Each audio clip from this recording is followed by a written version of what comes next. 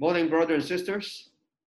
Today I'm going to share with you the third topic in this mission month, our mission, gifts. Mission is God's heart and God's desire that all nations be blessed in Christ. Mission is also a team effort consisting of God, the center of mission, and there will have some of us serving at the back end as the sender, and some of us will serve at the front end as the sendee. So all of us work together as a team. Last week, I talked about pray, our mission, which is the first act of mission before God sent his people.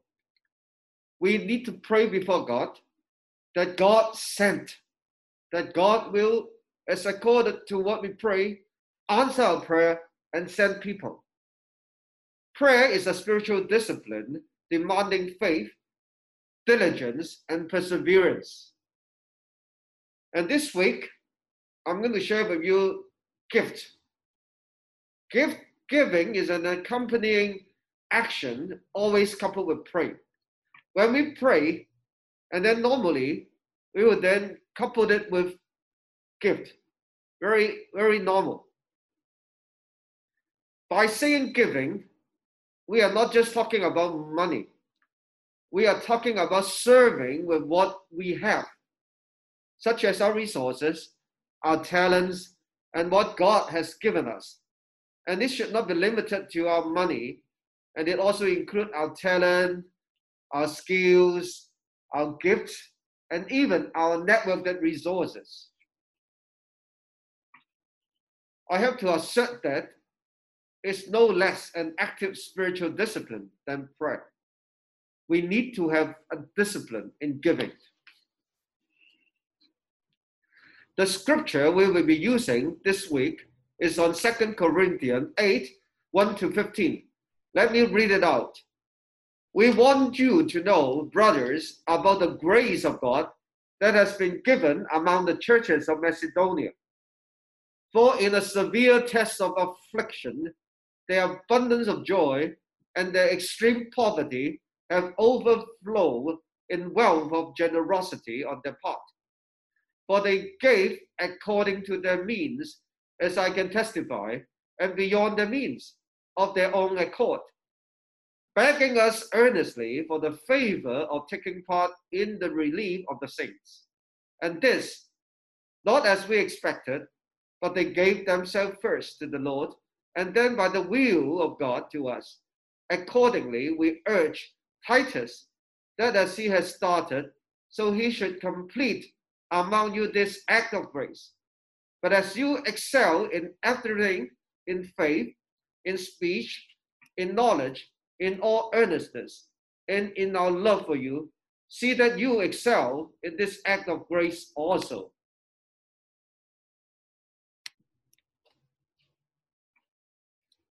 Verse 8, I'm not commanding you, but I want to test the sincerity of your love by comparing it with the earnestness of others. For you know the grace of our Lord Jesus Christ, that though he was rich, and yet for your sake he became poor, so that you through his poverty might become rich. And there is my judgment about what is best for you in this matter. Last year you were the first not only to give, but also to have the desire to do so. Now finish the work, so that your eager willingness to do it may be matched by your completion of it, according to your means. For if the willingness is there, the gift is acceptable according to what one has, not according to what one does not have. Our desire is not that others might be relieved while you are hard-pressed, but that might be equality. At the present time, your plenty will supply what they need, so that in turn, the plenty will supply what you need. The goal is equality. It is written, the one who gathered much did not have too much, and the one who gathered little did not have little. Now, basically, if you read through the whole passage, the key points of this message is about how to love, serve, and follow Jesus with what we have. Now, the whole point is not just about, giving out. The whole point is about how we are going to love and serve and follow Christ. Now, that's the most important key. Now, the context of this passage is actually from Acts 11. In Acts 11, it talks about a prophet from Jerusalem named Agabus, and prophesies that there would be a great famine in the world, which is exactly what happened in the region of Judea during the reign of the Emperor Claudius from AD 41 to 54. And toward the end of that time period, the Apostle Paul wrote the letter, which is 1 Corinthians, to the church he planted in Corinth. And in 1 Corinthians 16, 1, 2, Paul makes an explicit instructions, telling Corinthians that now concerning the collection for the saints, so I directed the churches of Galatia, so you also are to do. On the first day of every week, each of you is to put something aside and store it up as he may prosper, so that there will be no collecting when I come. Now, that's the collection Paul's talking about in 2 Corinthians in this passage. Now, it's the giving to people elsewhere other than our own church and for his kingdom purposes. Now, in some way, it's similar to mission. We're giving out not just for our own church, not just for our own people, but we are giving out to other places, to other people for his kingdom purpose. It's for the establishment of God's kingdom in somewhere else among other people.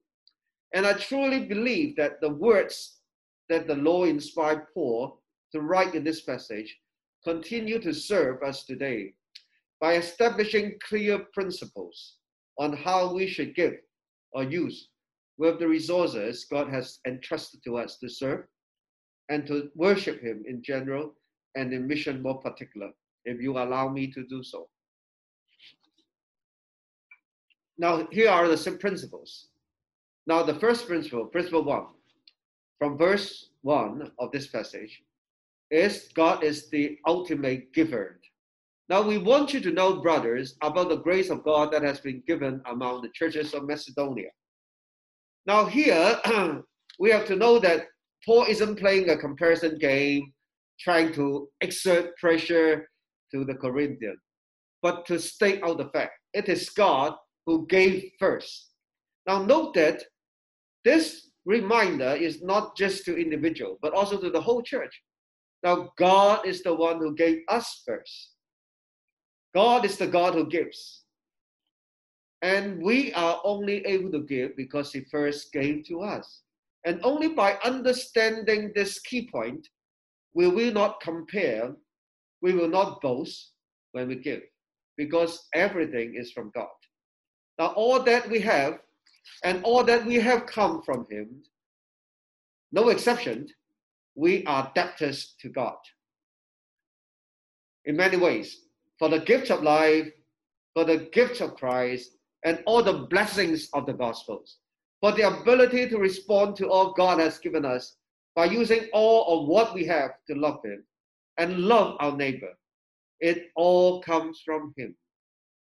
So if giving is an area you struggle to obey, my dear brothers, take heart. He is able to give you the grace you need to worship him with what you have, because he is the ultimate giver. Just come to him for help. As long as you have the heart, he will show and help you how to give. Let me share a bit of my personal testimony. Now, at my student time, which was many, many years ago, 45 years ago, in college, at that time, I even did not have the money to buy my textbook. I can only went to the library to help my study, even during exam time, because I did not have the money to buy my textbook. At that time, I was only a first believer, kind of very green, and I don't have money. How can I give? Well, as I pray to God, He showed me that I can still give, because I could fast for a meal or two and use that meal cost to give. At the same time, take the fasting time to pray for mission. And that's how I started my giving to mission. And since then, let me tell you, I have never stopped giving to mission for over 40, 43, 45 years. If I can, so can you, my dear brothers and sisters.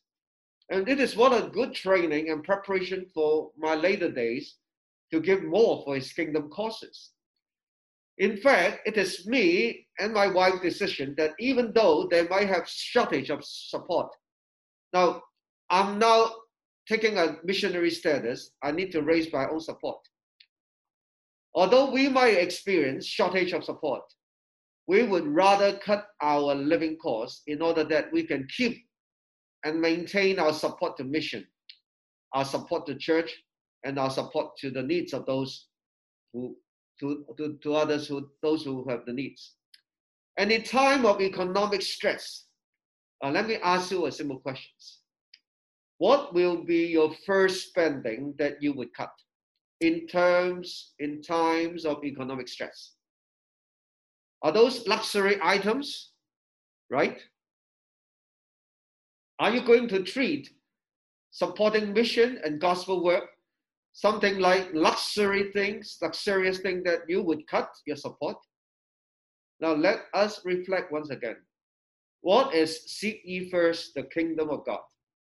It is not just a song, but a life practice. The second principle, generosity cannot be the fruit of wealth, but the fruit of surpassing joy. In this verse 2, for in a severe test of affliction, their abundance of joy and their extreme poverty have overflowed in a wealth of generosity on their part. Now, this verse 2 is really stunning and paradoxical. Let me state it out. Now, here it talk about in a severe test of affliction. At the same time, it contrasts with abundance of joy.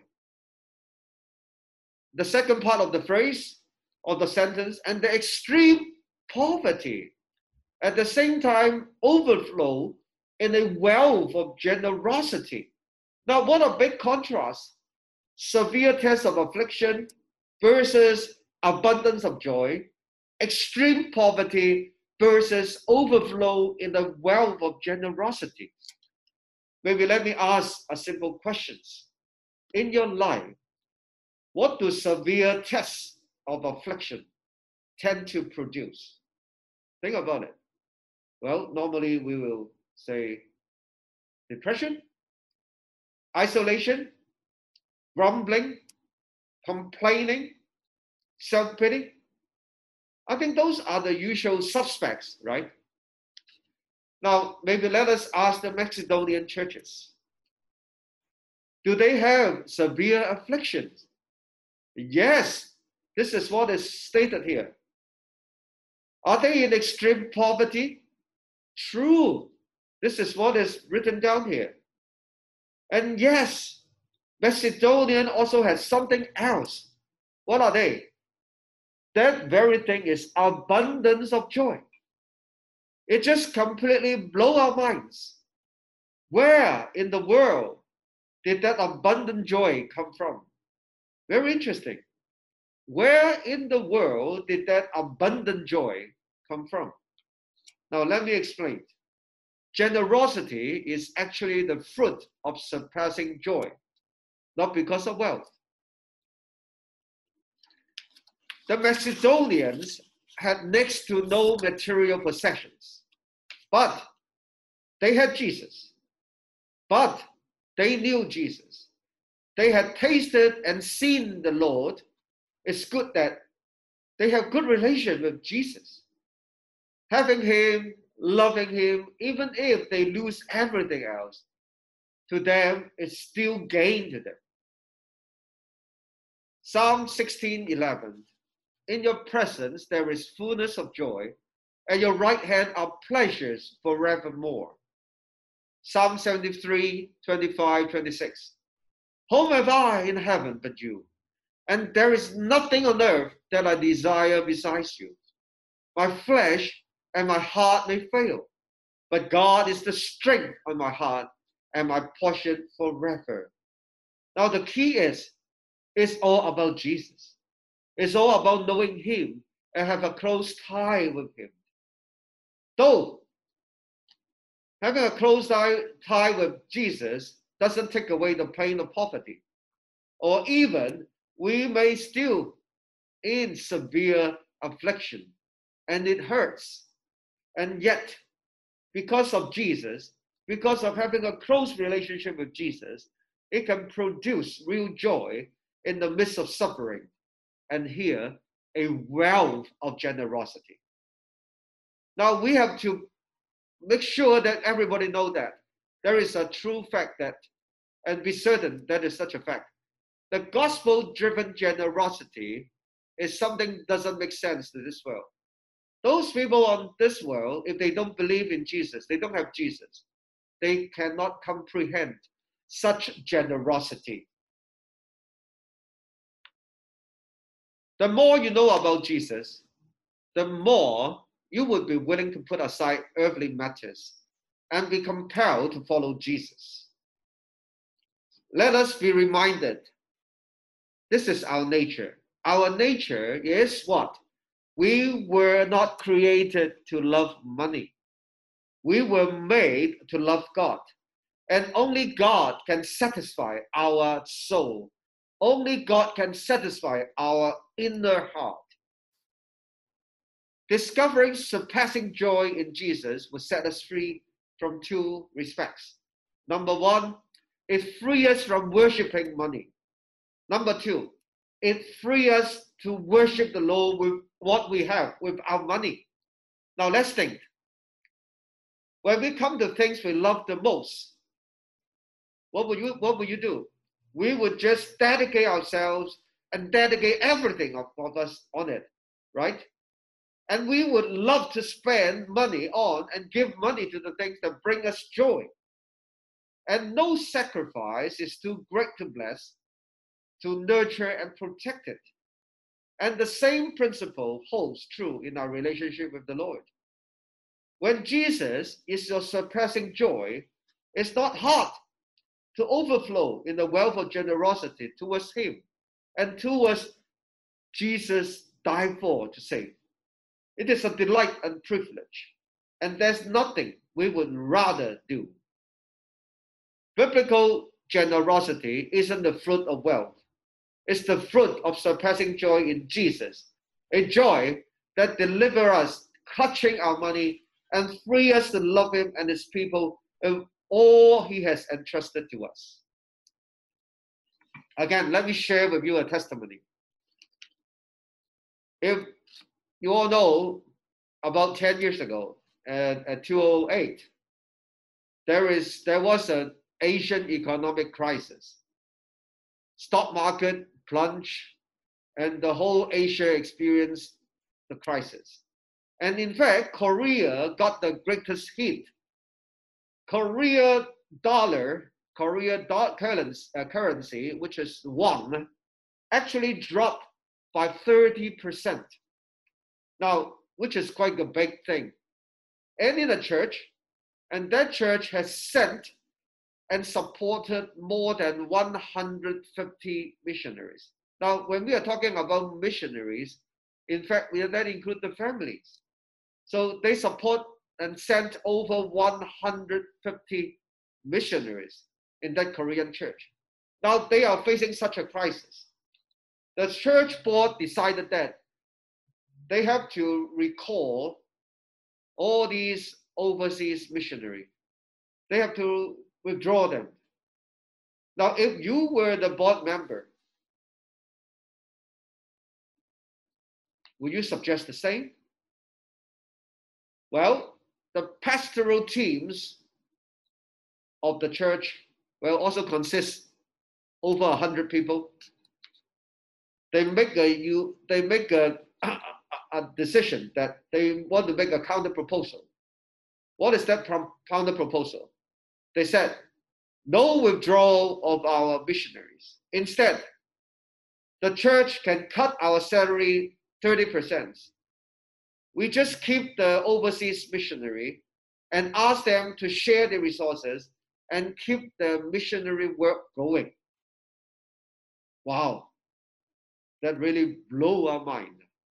Now, once again, be reminded, gospel-driven generosity will always blow your mind. What will be the results? Let me tell you. Finally, the church adopted this counter proposal, and miraculously, the whole church did not experience any drop in its offering. That means the pastoral teams need not have 30% salary cut. Giving isn't the fruit of wealth, nor the fruit of financial excess. It's the fruit of abundant joy in Christ. Now, the third principle. The giving that pleases God is proportional and voluntary. Now, which is in verse 3 and 4 here. For they gave according to their means, as I can testify, and beyond the means of their own accord, begging us earnestly for the favor of taking part in the relief of the saints. Now, there's an illustration here. If you still remember in Luke 21, it talked about a poor widow. That poor widow had abundant joy by putting in 2 copper coins only, just 2 copper coins. And it melted Jesus' heart. Why? Because from a proportional standpoint, she gave more than all the rich people. Jesus said she gave all she had. So, don't be discouraged by your inability to give much relative to other people around you. Give according to your means, and as the Lord put it in your heart. Give beyond your means, not foolishly, not blindly, but proportionally. And there is no need to envy or compare with others of what God has given them. Our Master, in his perfect wisdom, decides what to entrust to each of us. Our job is to be faithful with what he has given us. And that's the main point. Our job is to be faithful with what he has given us. Now, the giving that pleases God is voluntary giving of all accord. Now, I have to draw on another Bible verse, which is 2 Corinthians 9:7. It said, each one must give as he has decided in his heart, not reluctantly or under compulsion, for God loves a cheerful giver. In this verse, 2 Corinthians 8:4, the Macedonians are begging us earnestly for the favor of taking part in this giving. Now, very interesting. What? Begging for the privilege of giving. Can you see the privilege of such? Wow. Begging for the privilege of giving. Now, because giving for kingdom reasons to meet the spiritual and physical needs of the men and women is a tremendous privilege. Now, think about it. Assume you are a school teacher and you give to support the church mission fund, which in turn support relief work in Pakistan, the Muslim work in Mindanao, the Bible translation project in Papua New Guinea, and a seminary professor in southern Philippines, and a pastor in Cameroon in Africa, and the list go on. And while you personally can only work 10, 12, 14, or maybe at most 16 hours a day, but those that you are supporting are serving in the Lord every one of the 24 hours. When you get up in the morning, those that you are supporting in other parts of the world, you have supported, maybe they have already started their day and serving the Lord already for a few hours. In a way, you are full-time 24 hours in the gospel service. What a good investment indeed, right? What a good kingdom investment. Can you see the privilege of such? Just think of the joy one day in heaven, some Arab or African come forward to greet you and shake your hands and thank you for your support in the gospel work there that helped them know Christ and his salvation. Can you imagine the great joy? Once again, let's be reminded, mission is a teamwork in a spiritual war for soul, involving the front end sendees and the back end sender for the furtherance of the gospel. The fruits are shared among all those involved. So any fruit gained in the front end, if you are involved at the back end, you share the fruits. The giving that pleases God is giving of our own accord. And they are things much more than money. Now, please don't think money is everything. Apart from money, you still have a lot. What are they? Just think about the talents, the knowledge, the skill, and expertise you have, and also your social network and your networking gift. All these are assets that you can give and share. Just think, and you can tell a lot of them. In Frontiers, which is the organization I'm now serving, we have people helping us in training our missionaries on how to use cosmetics. Because in the Muslim world, all those Muslim women, majority of them do makeup. And they train our workers on some branded cosmetics so that they can help the people. In fact, some of us are opening beauty parlor in Islamic countries. And some of us also run business on computer. So we have people helping us on computers business and providing various support, such as accounting and legal support, and give us various leads and contacts to facilitate our missionaries to work in the Islamic countries. Now, Frontiers is an organization focusing on the Muslims. So in various parts of the world, those Islamic countries. Now, the fourth principle. Now, giving is a spiritual discipline. Verse 6 and 7. Accordingly, we urge Titus that as he has started, so he should complete among you this act of grace. But as you excel in everything, in faith, in speech, in knowledge, in all earnestness, and in our love for you, see that you excel in this act of grace also. Now, I highlight excel here. Excel means what? Excel means doing it great, doing it very well. Excel means doing it in a way that it set a good example for others to follow. What about act of grace? Now, by saying act of grace, it doesn't mean we are passive. Very often, it is easy to say that if God wants me to break in and tell me in an audible voice to give money to someone, I'm on. Stand by. Very often, we just quiet our conscience by saying, I'm willing to give as the Lord leads me to.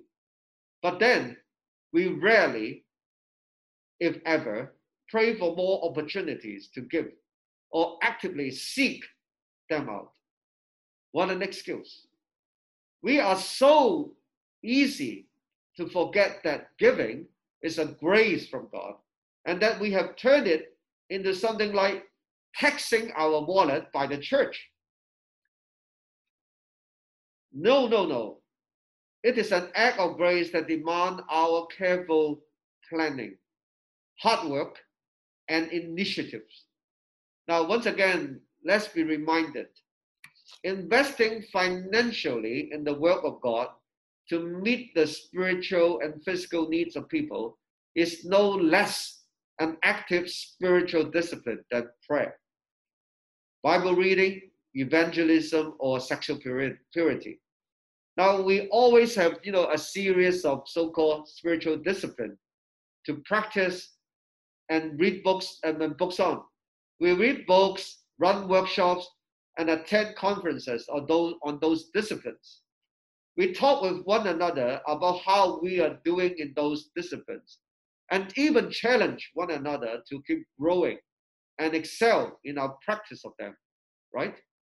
Then, why not do the same for giving? Giving should also be treated as a spiritual discipline. Now, some reflective questions on giving as a discipline. When was the last time you prayed that God would help you excel in the grace of giving? When was the last time you prayed that God would help you excel in the grace of giving? When was the last time you read a book on the grace of giving? When was the last time you talked with another Christian about you are doing loving God with all your money? Now, in our modern culture, we have a problem. The problem is money has become very, very private. It becomes such a private matter that people don't ask others how much they made, or because it has become so personal. Now, in a sense, it is good that it is the fruit of modesty and is the respect of privacy. But it might be bad to make one think that what God has given become one's proprietary things.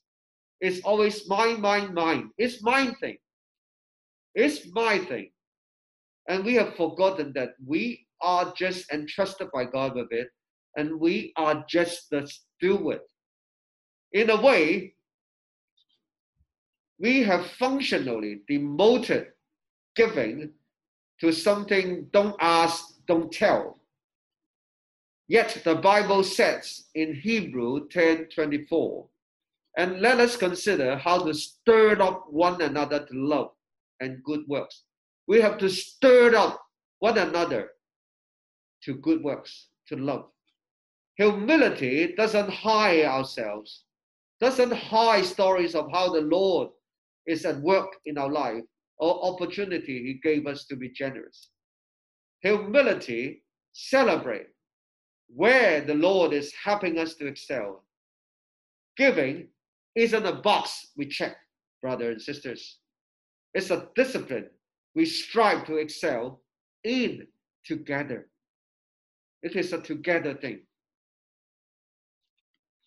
Let me share with you a testimony. A sister in Christ about her daughter's admission to university study in United States, in America. Now, take a look at her profession. Her profession is a medical doctor. In fact, she is the president of a hospital. She is the one in charge of the big hospital. What about her husband? Her husband's profession is the director of engineering of a big company, in charging of over 200 engineers.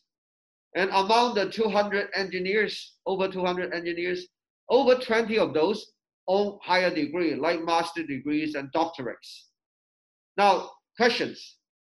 Do they earn a lot of money? Yes. Do they pay a lot of tax? Yes. Now the questions. If you were her, what would you do? Well, your daughter is admitted to a state U already, and later the daughter was admitted to another private universities, which has a subject that she loved very much. But if you know America, private university and public university have a big difference in school fee. In fact, the private university school fee is many times, many folds of the public university. Now, if you were her, if you were the mother, what would you do? Which university you would advise your daughter to go? Why? Well, let me tell you her answer. She talked to her daughter, telling her that, my daughter, my dear daughter, sorry that all our family finance is budgeted in the beginning of every year. We have set aside this amount of money for tax. We have set aside this amount of money for church. We have set aside this amount of money for Christian organizations. We have set aside this amount of money for missionaries. We have set aside of this money for mission projects, such and such. We only expect, we have set aside the amount of money for you to enter a state university, a public university. And if you are really wanting to go into that private university, we need to pray before God and let God help us. This is her answer. Well, the daughter has no way but to pray before God. Now it comes to a time, which is the last day of registration for the private university. Shall she proceed to register? Where is the money? Well, at the very last day, she received a letter from that university telling her that the university is going to grant her scholarship. The amount of scholarship just make up the difference between the public U and the private U. Wow, what a good opportunity to learn faith in God. To this sister, she make it very clear that living by faith is not a thing just for the missionary. It should also be practiced by all followers of Jesus Christ. You ask the pastor to live by faith. You also need to work and live by faith. This should be practiced by all followers of Jesus Christ. Remember, both the sender and the sendee are in the same team. We should practice the same principle, what God has given us. Conclusion. Now, grasping the purpose of giving, start with discovering what it means to worship God with what we have. It's all about how you worship God with what you have. Now, to summarize what we have just shared, well, there are a lot of lessons we can learn from this passage, but because of time limitation, we have just limited to a few. Number one, God is the ultimate giver. Unless He gives to us, we have neither the substance nor the will to give to others. He has generously lavished grace on us in Christ Jesus, giving us all the spiritual and material resources we need to practice generosity in return. A wealth of generosity is only possible if Jesus, our Lord, it's because of Jesus and not money is our surpassing joy. Unless you love Him first and best, you'll never be able to honor God with your money, with what you have, because you've been too busy using it to worship something else. But if Jesus is your joy and delight, then whether you are swimming in riches, suffering in extreme poverty, or somewhere in between, you will overflow in a well of generosity. It's not about how much you give compared to other people. It's about what? It's about how much you give compared to all the Lord has entrusted to you. Now, the giving that pleases the Lord is proportional and voluntary. He wants all of you, your whole heart, your whole mind, and your whole wallet. He's not satisfied with a 10% handout. He is our King, our Lord. All that we are and all that we have is His. Giving is a spiritual discipline we have to practice with mutual encouragement. We should encourage each other in giving, and we should model with each other by good examples. Now, the final remarks is about life, about my life. Is my life characterized by a wealth of financial generosity towards mission and others, even if I'm relatively poor?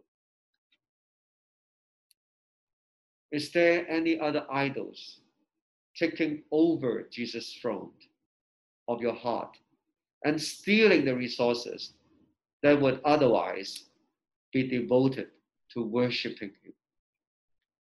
At this moment, shall we take an honest assessment of our heart, aided by the provoking example of the Macedonian? Let's have a quiet time before the Lord.